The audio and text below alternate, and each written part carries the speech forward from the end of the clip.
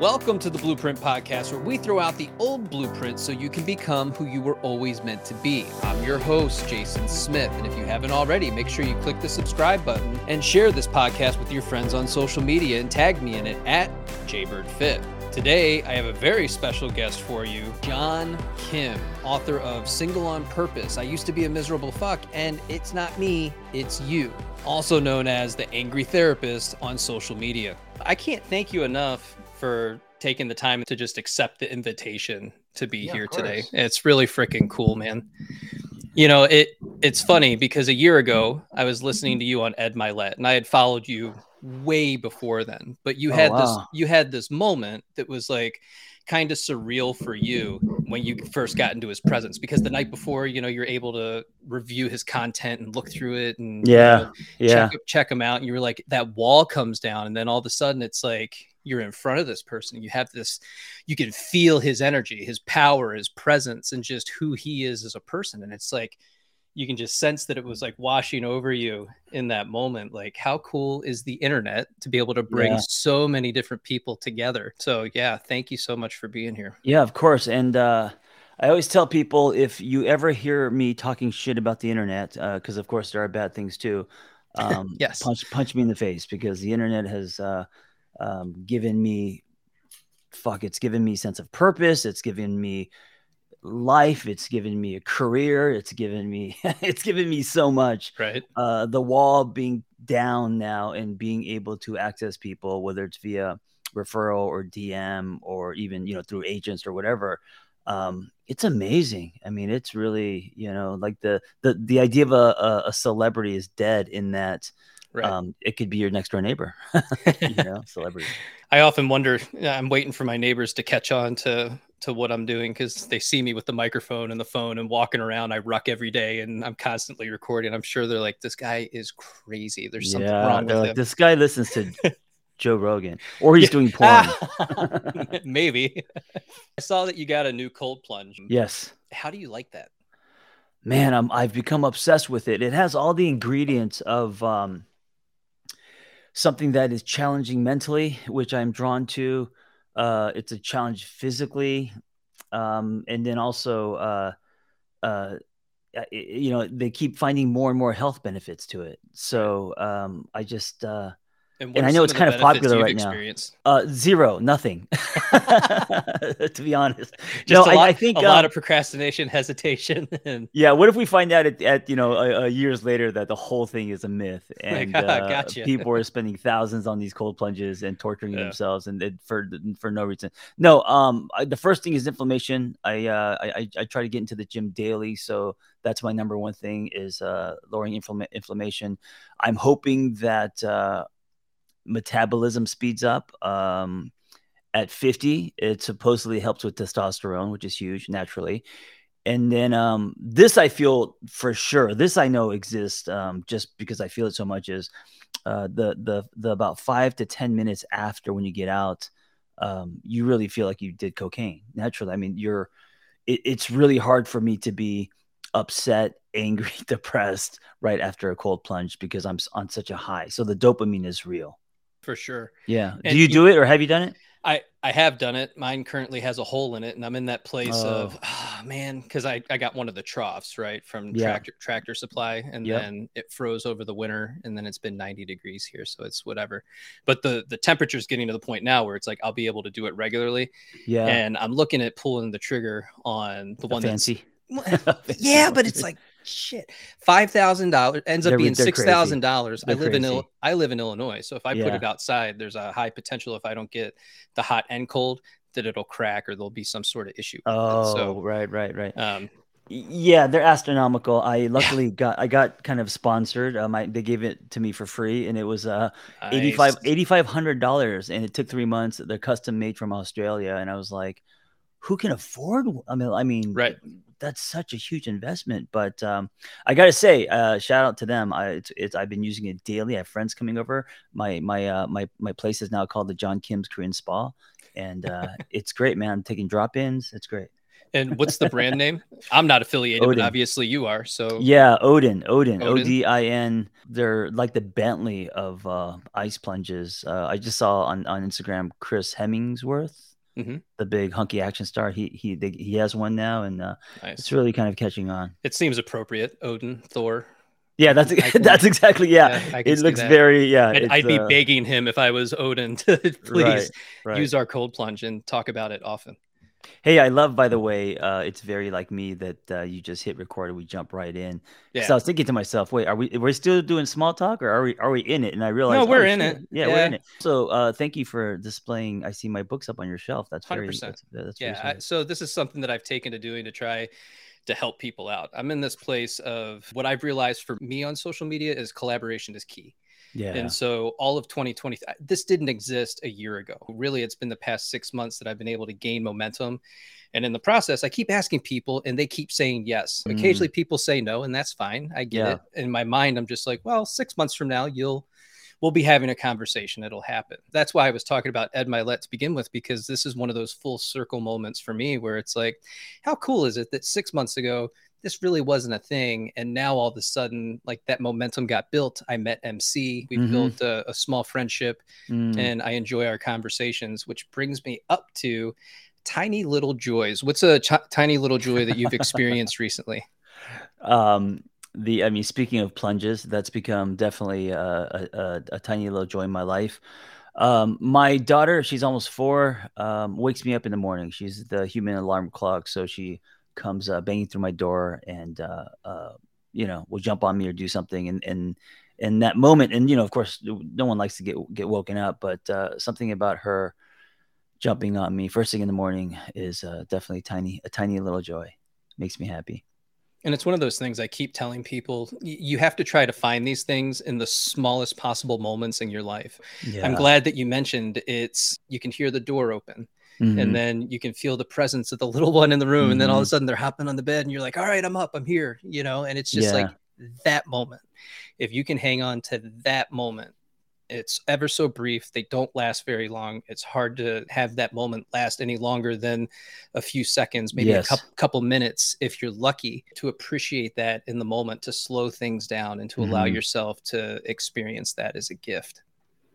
What's one for you most recently? Oh, man.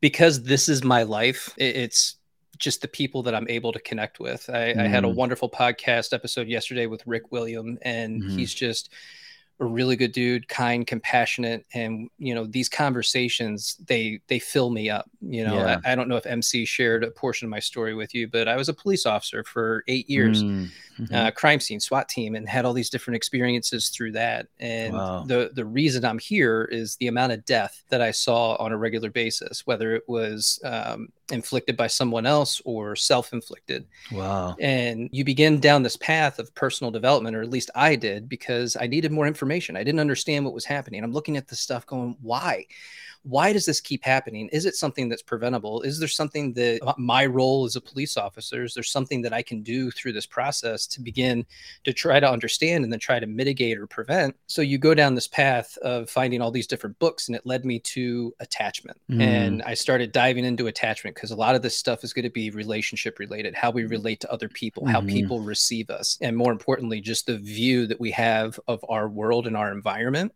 Yeah. And then how that feels to our nervous system. It sounds like all these little pieces, but it's like when you bring them all together, it's like, well, now there's this little package that we can start to develop and work on and bring attention to begin to help people. And it's like you say, it's that relationship with yourself. How do I improve that? How did seeing so much death in your life affect you? What was there? To me, that sounds traumatic, but did it also lower your quality grade of life? Was there a sense of hopelessness? Did work become scary and dreadful? Brother, I don't talk about this very often. Oh, perfect. Perfect question then. Yeah. Well, so you don't have to, by the way, it's your podcast. No, absolutely. But it's one of those things. It's just, I don't think enough people, you're the type of person that I would have this conversation with. A lot of people try to enter into this conversation, but they don't have the background, the experience, the knowledge. They don't know what it's like to walk into a room where somebody has left the planet permanently, and then the lack of energy in that room and what it feels like and the experience and the setup and the amount of time and effort that was put into trying to figure out a particular method or route that they were going to take to facilitate this. And when you package that all together and then you see it in its final stages, then my job is to come in and you document, you go through and you take pictures and you dissociate in the moment, because if you allow it to wash over you, you're going to have this like visceral emotional reaction. If you don't, like, you're just not a human being. Like, I don't, or you've completely dissociated to the degree where you no longer feel those types of feelings. Right. And so there was a high level of just empathy and compassion and heartache, especially when relatives would arrive. It's a mother, a brother, a father, a sister, an uncle, and people drop to their knees and they're crying and you can just hear the wail, and that sticks with you. Oh God. And it makes you want to do something about it, to figure something out. And hopefully at some point down the road, what I'm creating here is going to lead me down a path to be able to bring people together where we can have this conversation and really start to change it. What was the catalyst for you to quit that career and then start this one? Or was it organic? It was very organic. I got injured and had bicep surgery along with a neck injury, and decided that it was time to make a pivot. This was something that was already kind of boiling in the background. I was thinking about it, trying to figure out how to make it work. What can I do? And it was kind of divine intervention. You get put in this place of, should I stay or should I grow? And I chose to grow. That meant leaving something that I worked so hard for, because I was a chef for 15 years before that. Oh, wow. And amazing. 2008 economy tanks. I decided I'm going to go back to school. So I started at a junior college, take a job for far less money than I was making, because I was unemployed at that point. And you do. Wait, how old were you when you did that? When I went back to school, I was 32, 33. Oh, wow. Because I went back to school to be a therapist when I was 35. So we're kind of in a similar age range where we go back and try to reinvent ourselves. Well, that's back to your book, right? I used to be a miserable fuck. It's like we dive into that story, and it's just like, that story is so relatable to so many people. And I hope that you know that. I hope that you realize just the impact that you're having, because you were willing to put your words down on paper, and you do it in such a way that it's eloquent because it's brief. It's so easy to understand and comprehend, and to let it wash over you and then accept it as a personal truth. Like, yeah, I get that. I resonate with that. I can do something with this. This is tangible. Thank you. I appreciate that. Yeah, I used to think, because I don't have a vocabulary, I don't have any big words, that I was dumb and a C student. But I think same. What I do is I bring things to street level, and so what happens is I think it throws a wide net, which I've realized can be a good thing, not a bad thing. So I appreciate that. Thank you. So you went from chef, police officer, and then SWAT, all that stuff. In the middle of that, I ended up getting a master's degree in threat and response management from the University of Chicago. Man, so busy. So going to school and doing that. Correct. And then hurt your injury, and then getting into, is it podcasting your first, or is it social media, or is it everything? I started on TikTok. Oh, okay. Nice. Oddly enough, I was a year late to the game. Everybody else started in 2020, and I started in late 2021. And it was a lot of me in my recliner for 3 months because of my bicep surgery. So I was in this ice pack for several months and just talking about mostly relationship related. And like I said, I had already fallen into attachment. And I think that's really the root, if we can get into that. And what is self-love to you? Because I have a self-love challenge and I have my own definition, but I like the little twist that you put on that. So what's your definition on that? Yeah, I've never been a fan of the term self-love, because I felt that it was kind of a bumper sticker, and I think that love is a choice. I also think that we love people that we don't like, family members and stuff. And so after my divorce, instead of self-love, I asked myself, what would it look like to like myself? Because I think like has to be earned. Because I could say all day, I love myself, and it could be a mantra, an affirmation, but it's very slippery. And so I said, okay, if I was to like myself, who do I need to become? What are the actions? And so I was like, okay, I need to earn that. and starting at just kind of ground zero, no friends, no money, nothing, with just a blog. I spent every day doing things to earn my like. And so that was my journey. And so getting to a place where I like myself generally, some days I don't. To me, that's more powerful than this idea of loving myself, if that makes sense. No, it absolutely does. I think it's important for people to recognize, right, that some days it is going to be hard to like yourself. Like we get to this place where we think that like healing has to happen, and once I'm healed, and it's like, well, no, it's not an island. Yeah, you're always in a state of becoming, and there's a flow to that, and there are going to be those ups and downs. How did being a screenwriter prepare you for where you're at right now with everything that you do? I was asking, and I always ask an opening question when I run groups and stuff. And yesterday in office hours, the question I asked was, what was the best thing that never happened to you? Right? What was the thing that if had happened, you wouldn't be where you're at? Jason's writing this question now because he's going to steal that shit. Jason, hell yeah! And so the question, and so my answer to that is, never making it as a screenwriter.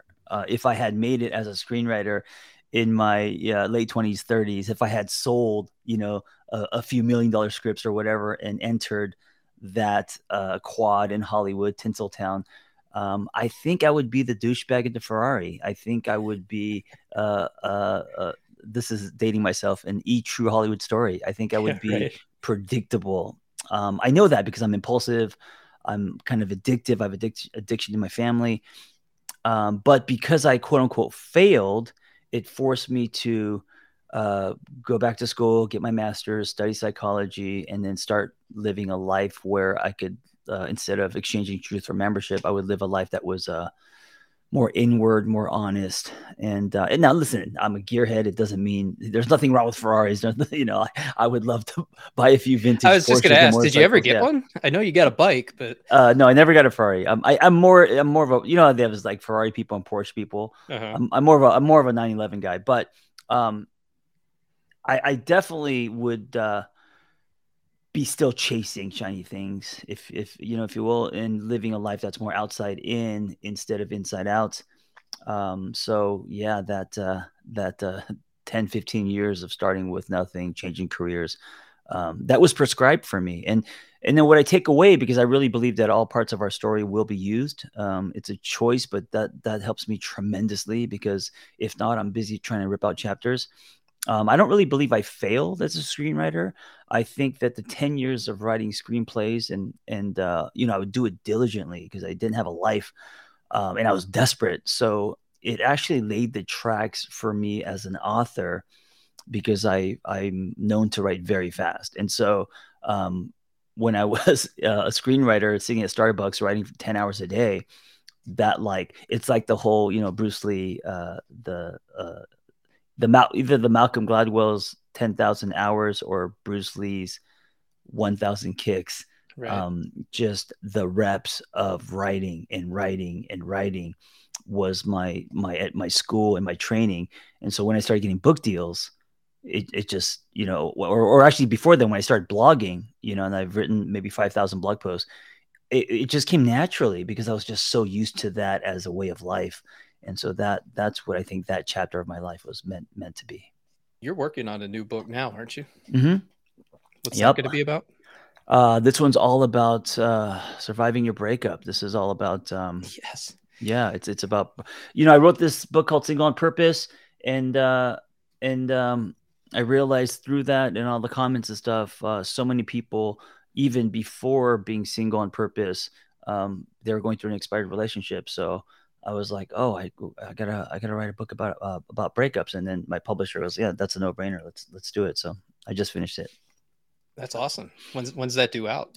It takes it depends, but writing a book and going through a publisher and then it coming out on shelves takes roughly like a year. It's very similar to kind of like the movie process. You turn it in, it goes through editing. There's a lot of cooks in the kitchen, teams coming up with the cover, which is my favorite part, right? Seeing the poster and marketing and all that.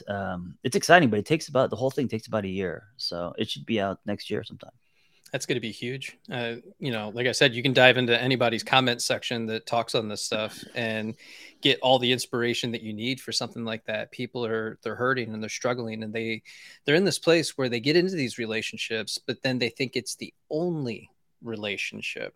And so that's something that you talk about a lot, is the one.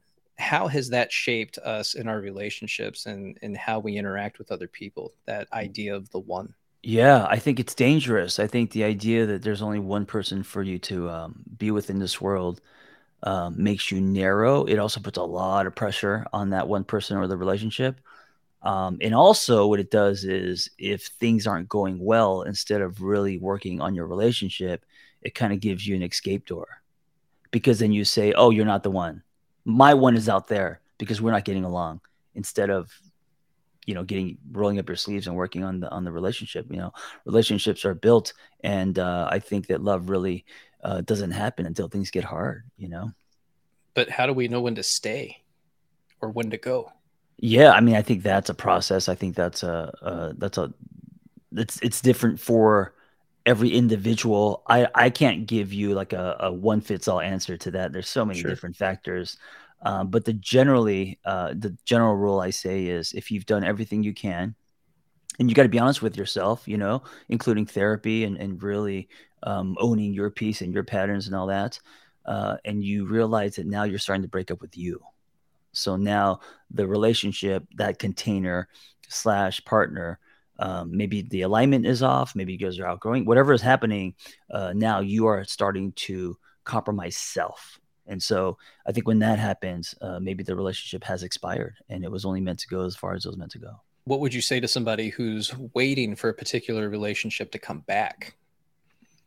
Oh, I think the life is too short to, when people try to do round twos, round threes, or give something a second shot, most of that doesn't work out, because I think two people has to experience secondary change. Secondary change is change that's not reversible, right? That you are now a different person.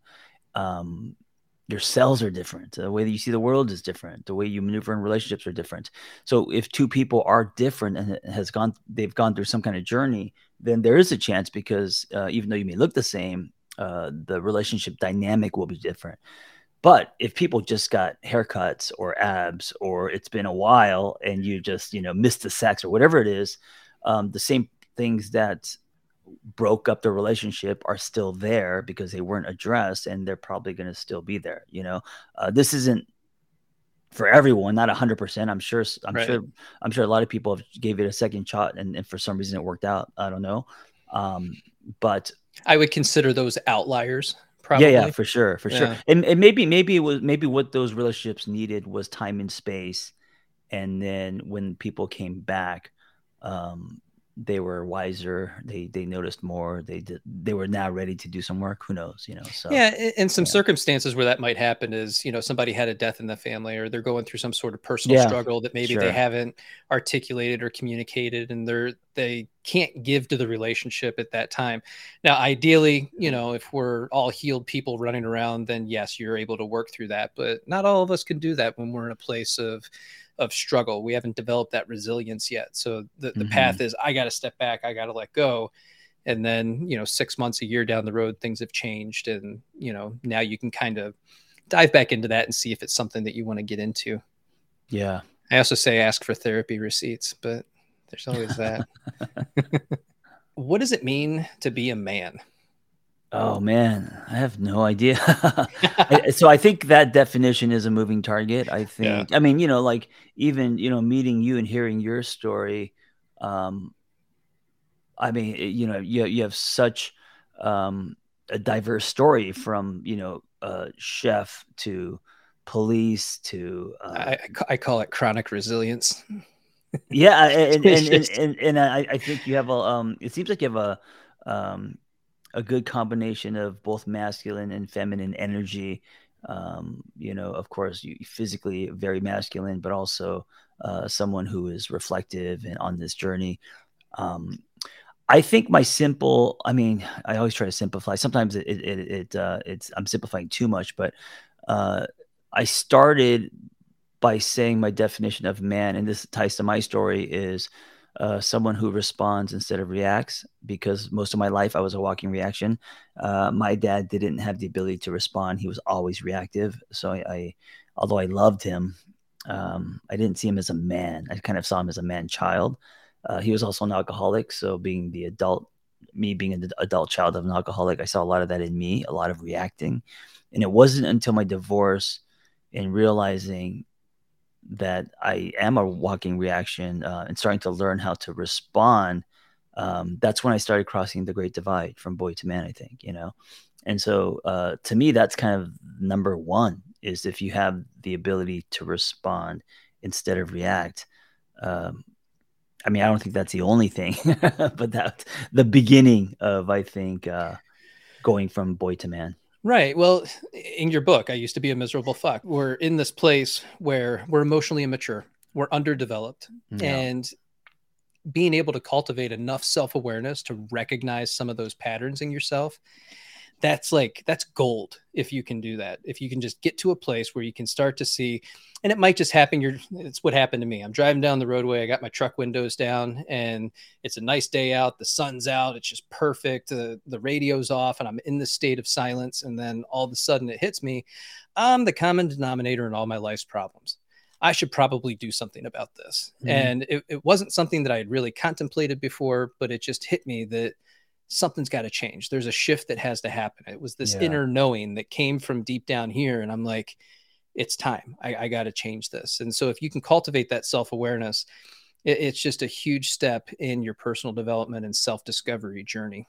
Yeah. And the emotional unawareness, the reactiveness, the iron fist, the suppressing feelings, the addictions, those are all kind of the result or the ripple of something that's happening inside, which is maybe a disconnection with self, old wounds, like other things that are deeper. So it's not just about fixing behaviors, because that can be more of a Band-Aid, but really exploring your relationship with self. Lately I've been doing a lot of learning how to self-soothe, reparent, rewire. Like these kind of words to me live under the surface, and they're going to shape you and grow you, and addressing old wounds, that kind of stuff. I think that's the real work, not just, okay, I got to take a beat before or I'm gonna chase this guy who cut me off, and let's not do that. Yeah, I mean, that's helpful too. That's more like, I think that's on the surface, that's just as important. But on top of that, I think we do need to go deeper, follow the string down. Where do these things come from and why? How have you been hurt? What trauma have you been through? Like that kind of stuff. I love that you use that as an example, because the interview I had yesterday said the same ththing, chasing a guy down. It was like, oh, really? Yeah, it was a. Did he also live in Los Angeles? Maybe that's why. No, Costa Rica, I think. But you catch yourself and you realize, this isn't good. I should probably not be doing this. And where does this even come from? Why am I doing this? I don't get it. What does self-soothing look like for you now that you started to dive into that? Coconut oil on a Friday night. No, I'm just kidding. Self-soothing. That was a boy. That was the boy in me coming. That was a 13-year-old. It's yeah. And you know what? I let that 13-year-old say what he wants to say once in a while. Hell yeah. I did a video of me tanning my taint, which is also. I was gonna mention that. Yeah, and I also lost like 2,000 followers. Yeah. And, anyway, self-soothing to me is I think in relationships is when it's the hardest. So I tend to swing toward an anxious attachment style. So self-soothing to me is not putting my needs on my partner, but sometimes taking care of myself, my anxiety, not depending on my partner to calm my nervous system or reduce my anxiety or love me in a very specific way. Instead, self-soothe. So, for example, if I feel like I need compliments, or I feel like I need to be desired, that's a legit need, but sometimes if I'm needing that every single day and I'm grabbing my partner for that, maybe there's some self-soothing. Maybe it's coming from a place where it's my responsibility to look at what's lacking instead of demanding or wanting from my partner, if that makes sense.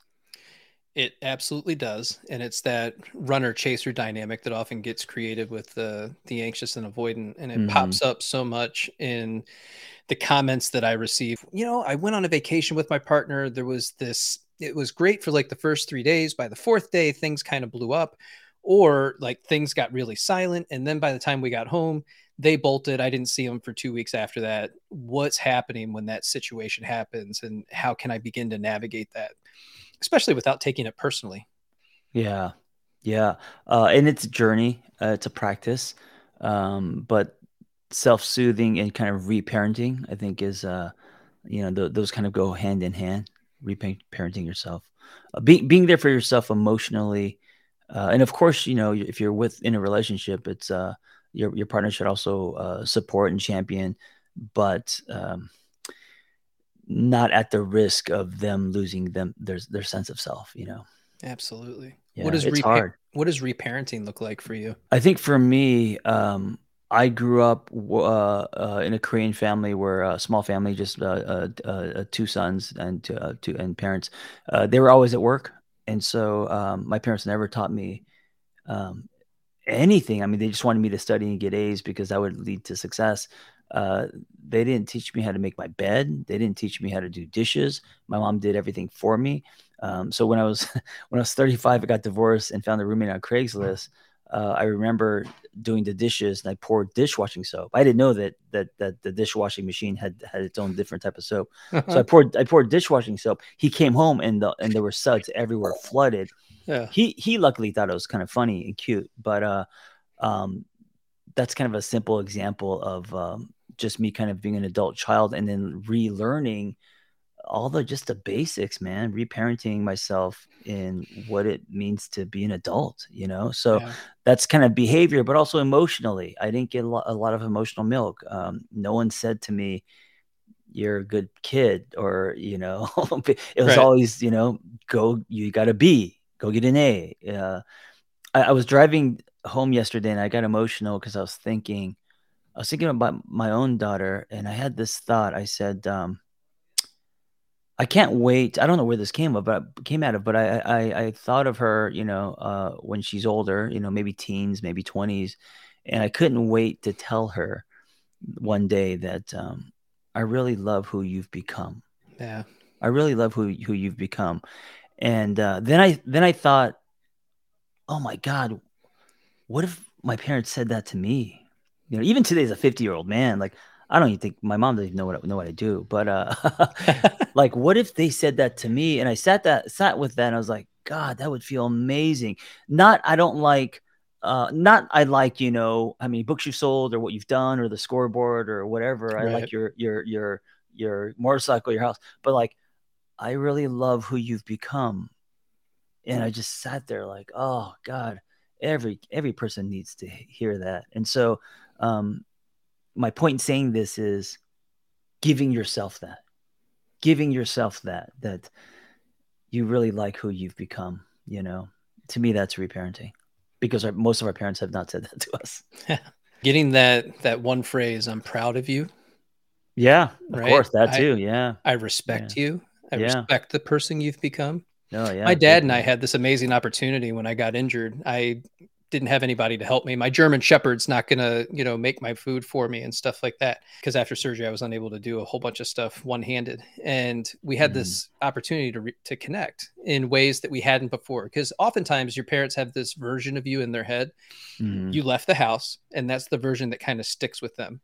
And then mhm. there's all these little moments throughout time that get intermingled with that, but the core belief is that you're still kind of this 19-year-old that left Mhm. the house. And we've had all these small experiences, and we had all these amazing conversations, and he let it out. He's like, I am so proud of the man you've become, and just your thought process and how you see the world. And it was just like, you know, like Wow. Wait, what got him to the point to say that? I won't, because it was a lot of tough conversations. You look at all the books behind me, and that's my thought process. And I'm very much entrenched in learning and growing and expanding and reparenting and trying to become this version of me. There's that gap of who I am now and who I want to become. And there's a bunch of skills that I haven't learned yet in order to become this person. But prior to that, I didn't learn the skills that I needed to be an adult, at least not to the degree that would have made me more successful at an earlier age, right? I've always had to do things the hard way. And I'm thankful because it led me here and I get to do this kind of stuff. But at the same time, it would have been great to learn this stuff a lot earlier instead of having to do it all the hard way. But that's my fault. I'm a hardhead when it comes to a lot of stuff. So I also believe that we take in what we take in, we learn what we learn when we're meant to. I don't know if it was be earlier, if it's possible to be earlier, because we were different and we weren't able to absorb. I wasn't meant to have a child any earlier, man. And I know that I know that I'm gonna be like in my 60s, and she's in high school, and her friends are like, Logan, your grandpa's here, and I'm gonna have white hair. I'll still be rocking, a Harley and maybe, Yeah, but dude, you're in great shape. You work out every day. Like, we're not going to age like our parents did. That's not happening. Right. But I in my 30s, or I mean, people have had kids obviously in their 20s. Oh man, I would have been horrible. I didn't have the capacity. I didn't have the tools. I would have definitely been reactive. I wouldn't have been present. I would have been, like, most of the fathers in this world. It would have been a continuation of a cycle. Yes. And I think by waiting and having a child now, I think I had her when I was in my, I think 47. Definitely, have a higher chance of me breaking the generational transmission process. It stops here, kind of thing. Yeah. Well, you're giving me hope because I'm 45 and I've never been married, don't have kids. Mm-hmm. But I feel like what I'm doing is going to put me in the presence of the type of person that can meet me where I am now. Mm-hmm. And then, like you said, you choose each and every day to be with that person and to make that work. You want kids? Oh, absolutely. I've always wanted kids. Yeah. It's just, I've never been the person that I needed to be in order to have them.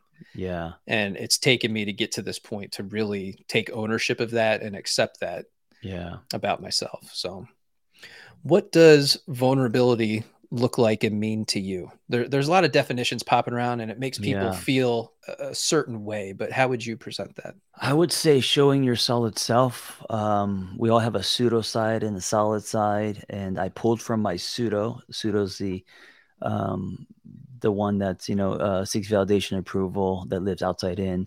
So my 20s and 30s, most of my 30s was very pseudo. And when you're in your pseudo self, your potential goes down, no stars line up, and you're just, swimming in your own shit. Happening to me. That kind of thing. Yeah, it could be victim mode. It could be, it just, I think you're kind of existing, not living, right? Your solid self, I think, is your authentic self. And that's usually the quiet whisper that we don't listen to until we have to, right? Until something real, until, we lose our kids or go through a divorce or something happens to us. But I think in our solid self is authenticity, it's vulnerability. It's really living in a way where we are showing our true selves. Now, it doesn't mean vomiting. It doesn't mean, because there's a responsibility in being vulnerable, right? We're not just vomiting constantly how we feel to everyone. That can be narcissistic. I think it's showing who we are and showing up in a way that's honest, as much as we can. Yeah. Why is it that we don't listen to that internal voice, that little thing that's popping up inside telling us what to do? So I think we do listen when we're young, because I remember at 10 years old, the solid self was loud, and windbreaker, fat laces, 80 spinning on my head, losing myself in flow states. Man, I was so happy. I was a part of a little breakdance crew, and they were older, so I felt very protected and safe in the world. I love this. Dude, for many people, the 80s was a nightmare. I get it. But for me, I loved it. Parachute pants and Back to the Future. Give it to me. Dude, it was great. And so I remember at that time, my solid self was very loud. And then I grew up and realized that, I was the runt. I couldn't get girls.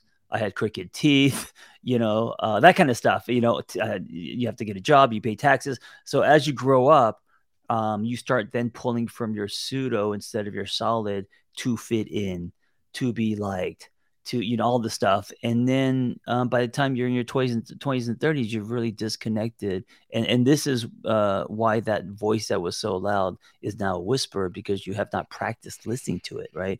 And then we go through a rebirth, and then something like a divorce or something, career change, something happens, and then we're like, fuck it, time is running out, life is short, I'm going to start listening to my solid self. And when you do that, you also get pushback. People aren't used to this voice. So you lose some friends, you know, all of that. But I think then your potential goes up. And then I think when you are in your solid self, you make the biggest dent, before you go on this planet, because your uniqueness lives in your solid self, not your pseudo, right? Pseudo is just bland, vanilla. What that brings up for me is very much the same way, because you're in that place of curiosity when you're young, before life really starts happening to you. Yeah. And then you're in this joyful state. It's just natural joy. You're happy you don't know anything different. You're just happy to be playing in the ditch with your cars, with your Matchbox cars, right? Just hanging out, doing whatever. And then life kind of happens. People start telling you who they think you are to them. And then you make this conscious choice to believe that.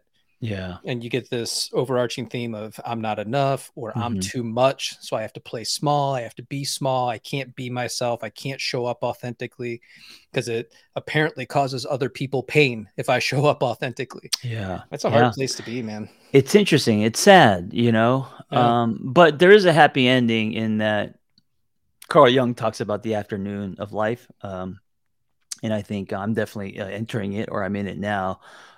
There is something organic and natural as you get older, where you just get so tired of walking with a mask that it kind of it's loose. It kind of falls off on its own. Right. Unless you're so caught up, or I mean, I don't know. I feel for movie stars, or people who are have so much money that they've never been said no to. I think if you live a life like that, it's harder to be. It's like you're almost created your own prison in a way. How has social media impacted your life? Man, it's given me one. It's given me a life, just because it's given me a megaphone to practice being in my solid self. And then, so it's given me, book deals and a community and a practice and opportunities to be of service. It's given me all that. So yeah, it's given me a life. I didn't have a life before social media, which is kind of sad. I don't mean it that way. But it as a tool, social media has given me a voice. It's given me something to stand on. And what did that shift look like, going from blogging into producing social media content? And do you oversee your social media yourself, or do you have somebody that does? Yeah, I do. I do everything myself. I got lucky because I started on Tumblr, and I think on Tumblr, I didn't think anyone would read it, but I just created a blog called The Angry Therapist. I thought it was funny that a therapist was angry. I started documenting, and I think I got like 60,000 followers or something. And then, so when social media was invented, I think it was Facebook first and then Instagram, I was able to take that audience and start kind of pouring them into social. So I started off, I did start off with zero, but I already had some traction from a blog. So that was, and then I also had by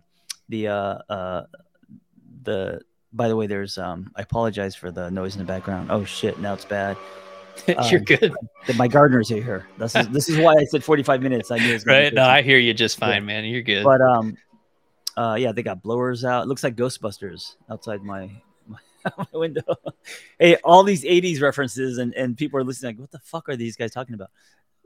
If you watch my social media, I use all 80s music. I've got an 84 Camaro in the garage. This is what we do. It's cool. Our solids tapping into connecting to the part of us. Yes. So Tumblr, around 60,000 readers, and then a percentage of them flowing into Facebook and then Instagram. So I had a little bit of a runway, which was nice. What do you want your legacy to be from all of this? Oh, your man. 85-year-old self looking back on all of this, what do you hope to accomplish in that time? You know what I love the most actually isn't social media, is podcasting, is what you're doing right now. Yeah. I love the idea of having these audio time capsules and leaving that behind. And, I'm like, I think 700 or 800 episodes in. Yeah, you've honed your craft. You're good at it. Well, they're little micro. The podcast is literally 10 minutes, but it's 3 times a week. And I want to leave here, and I want people to think, whether you like me or not, he lived an honest life. That, like, to me, that's the highest compliment, is that I lived an honest life. And honest includes messy. It includes contradictions. It includes being wrong, all over the place. But you know what, man? He was honest with himself. Oh, look at his Band-Aid. How do you know your dad? I have a My Little Pony Band-Aid. I just realized on my forearm. I just want to live an honest life. That's I think that's what can anyone say about that? I said, and it includes showing your perineum on social media. Yes. Sometimes My Little Pony Band-Aids. Yeah. It's being authentic to who you really are and what you resonate with. And, and it changes, but always be honest. Yeah, there's going to be people that agree with you, disagree with you, and that's just that's life, man. Yeah. I appreciate your authenticity and everything that you bring to us through your podcast, through your books, and I'm glad that you share your experiences with all of us so that we can learn and grow from that. Thank you for having me on your show. I really appreciate it. For sure. I want to make sure that we touch on this. You've got a retreat coming up, and then you also have Lumia Coaching. So can you explain those two things to us? Yeah, Lumia Coaching is something I created, co-founded many years ago after being frustrated with the clinical world. And you could check that out on Lumia, just, social media, Lumia Coaching. And I've been running these retreats that I've been falling in love with, just super quick weekend retreats in Idlewild. And I'm doing my first trauma edition. I call them Miserable Fucks retreats with our mutual friend MC. Yeah. And it's just a weekend in the wild with ice plunges and guided walks and processing and a chef and breath work. And it's a reset, a quick reset. I love that. Yeah. It sounds like a freaking amazing time. So if you guys have the time and the opportunity, it is October 6th through the 8th. Yeah. The next one's October 6th through the 8th. And hey, maybe you can join us one time. I would love to. It'd be amazing. Awesome. For sure. Well, John, thank you so much for your time, man. I appreciate you. You're welcome. Be well.